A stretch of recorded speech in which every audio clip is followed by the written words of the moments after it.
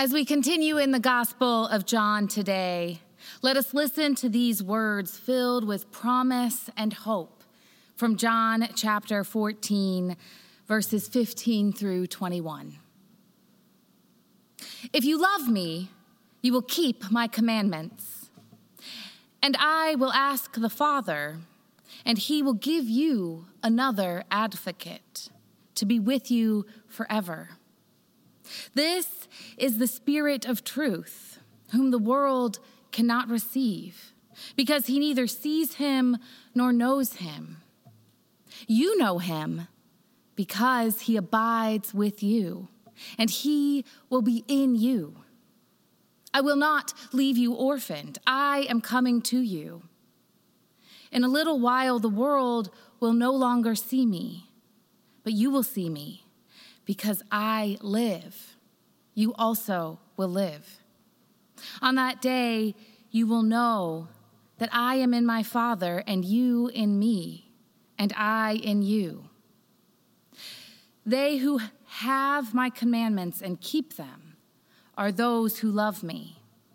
And those who love me will be loved by my Father, and I will love them and reveal myself to them.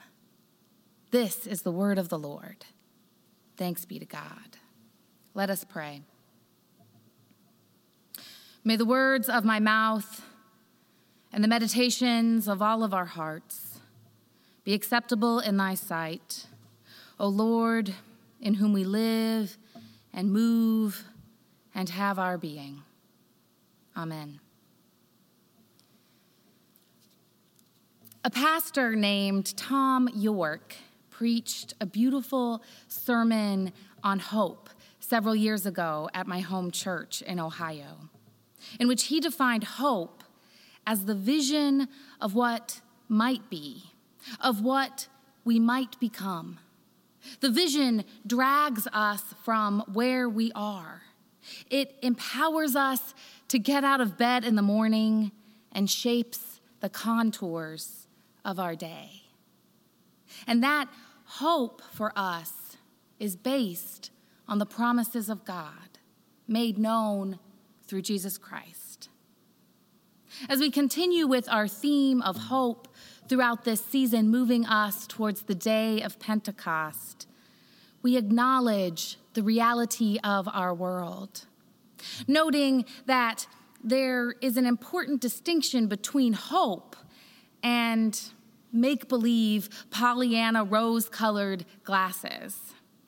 If we hope without understanding the reality of our time, of the need for safety and caution in bearing through this pandemic, then it is mere wishing for things to get better on their own without our active participation.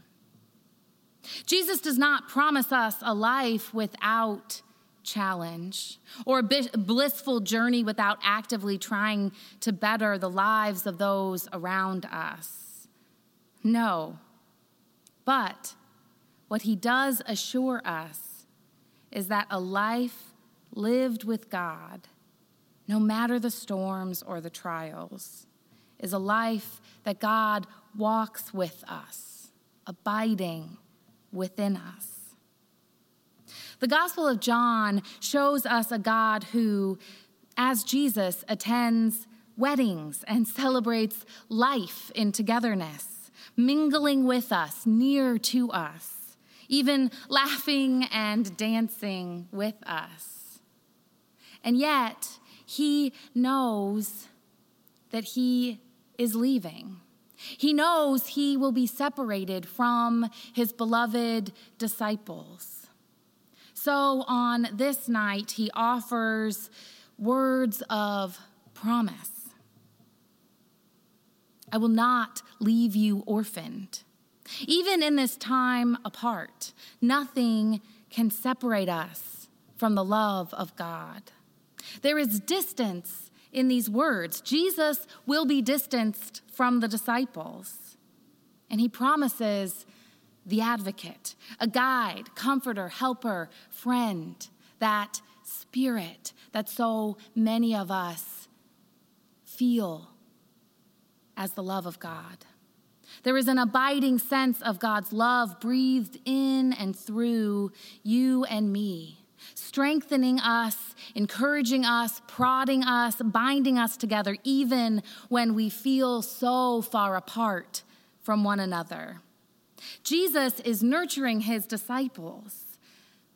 That care and love pours through his words and passes down through the centuries, through these words, and through the witnesses of people and communities built on the love of God.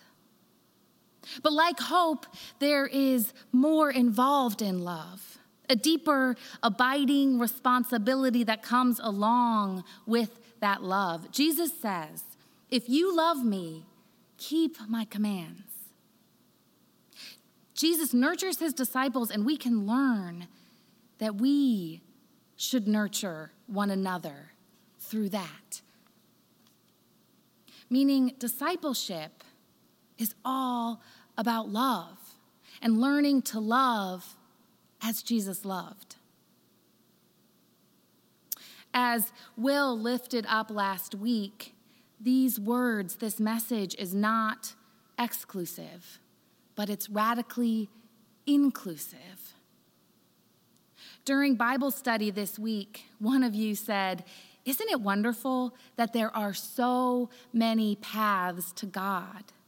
You have no choice but to be caught up in that love." And we do get caught up in it. Jesus promises never to leave us orphaned or alone, even now. If you are feeling alone, know that this promise is for you. You who are stressed and busy, you who are fighting the demons of addiction and depression and anxiety, you who are transgender and living with people who don't see you as you are, you who have lost jobs, and you whose work has tripled. These words are for you. You who are pregnant and afraid, you who are quarantined with your abuser. Know that God is with you and loves you so deeply and wants the very best for you. You are known and seen and loved. This love is promised and present and accessible, and we as followers of Christ are called to be witnesses to it. How the church and the people of the church bear together through this time is a witness. It is a witness for our families. It is a witness for our friends, our community, our country, for the world. As the youth talked about in the service earlier today, God's love is all around us, even now, even when it's harder to see. With death and scarcity and fear all around, blinding us to one another's humanity at times. We, as the church, we have the power and the opportunity to lead. It is you who have stepped up to fill gaps in our society, the gaps that create lines down the street for mobile food pantries, the gaps that leave us aching and alone and longing for spiritual fulfillment, the gaps that tell us that we have to agree on ideology to work together.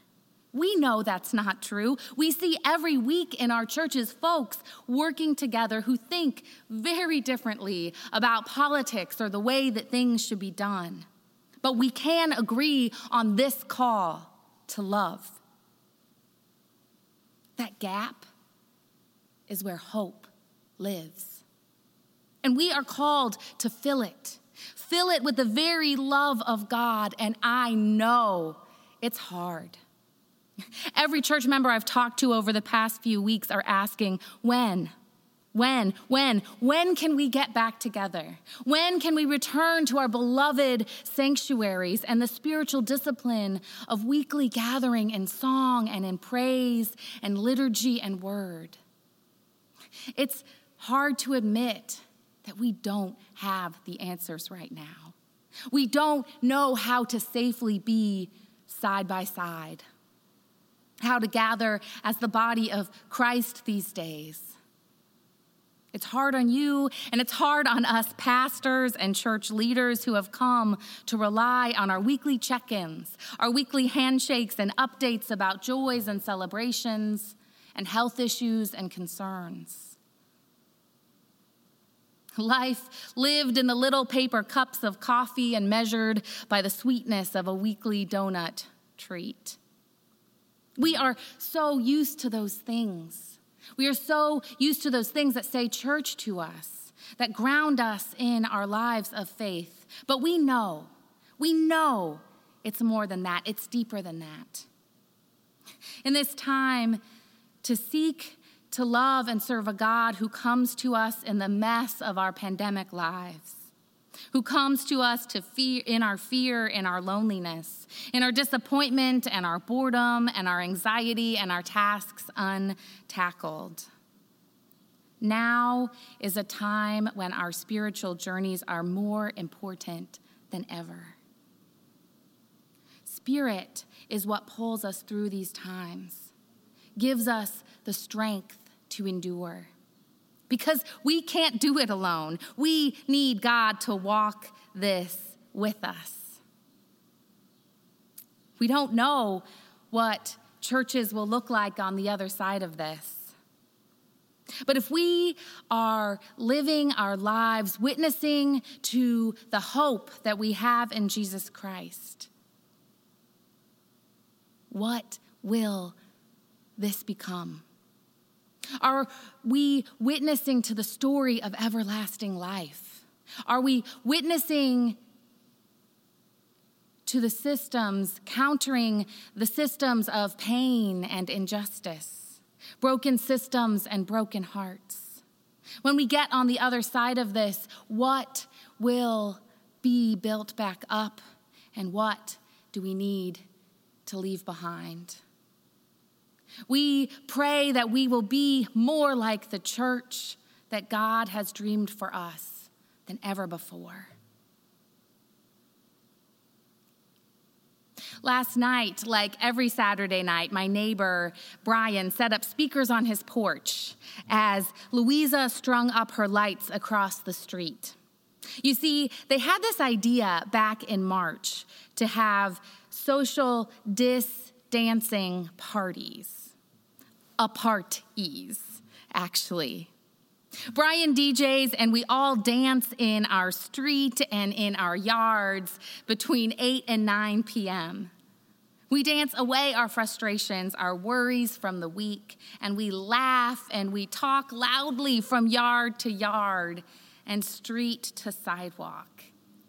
It's been a wonderful way to know my neighbors, to be better neighbors to one another in these few months. And I've gotten to know my neighbors more so in the year and a half since I've moved in these past few months as we bear this time together through creativity and humor. And I'm reminded of the ordination vows that we ask each other. We ask each elder and deacon and pastor to affirm, will you seek to serve the people with energy, intelligence, imagination, and love? Friends, now is the time for the church to gather up our energy and imagination to keep that essential command, that imperative to love as Christ loved. And you're already doing it, creatively connecting and serving, meeting the call of this extraordinary time. The way we witness to Christ is love.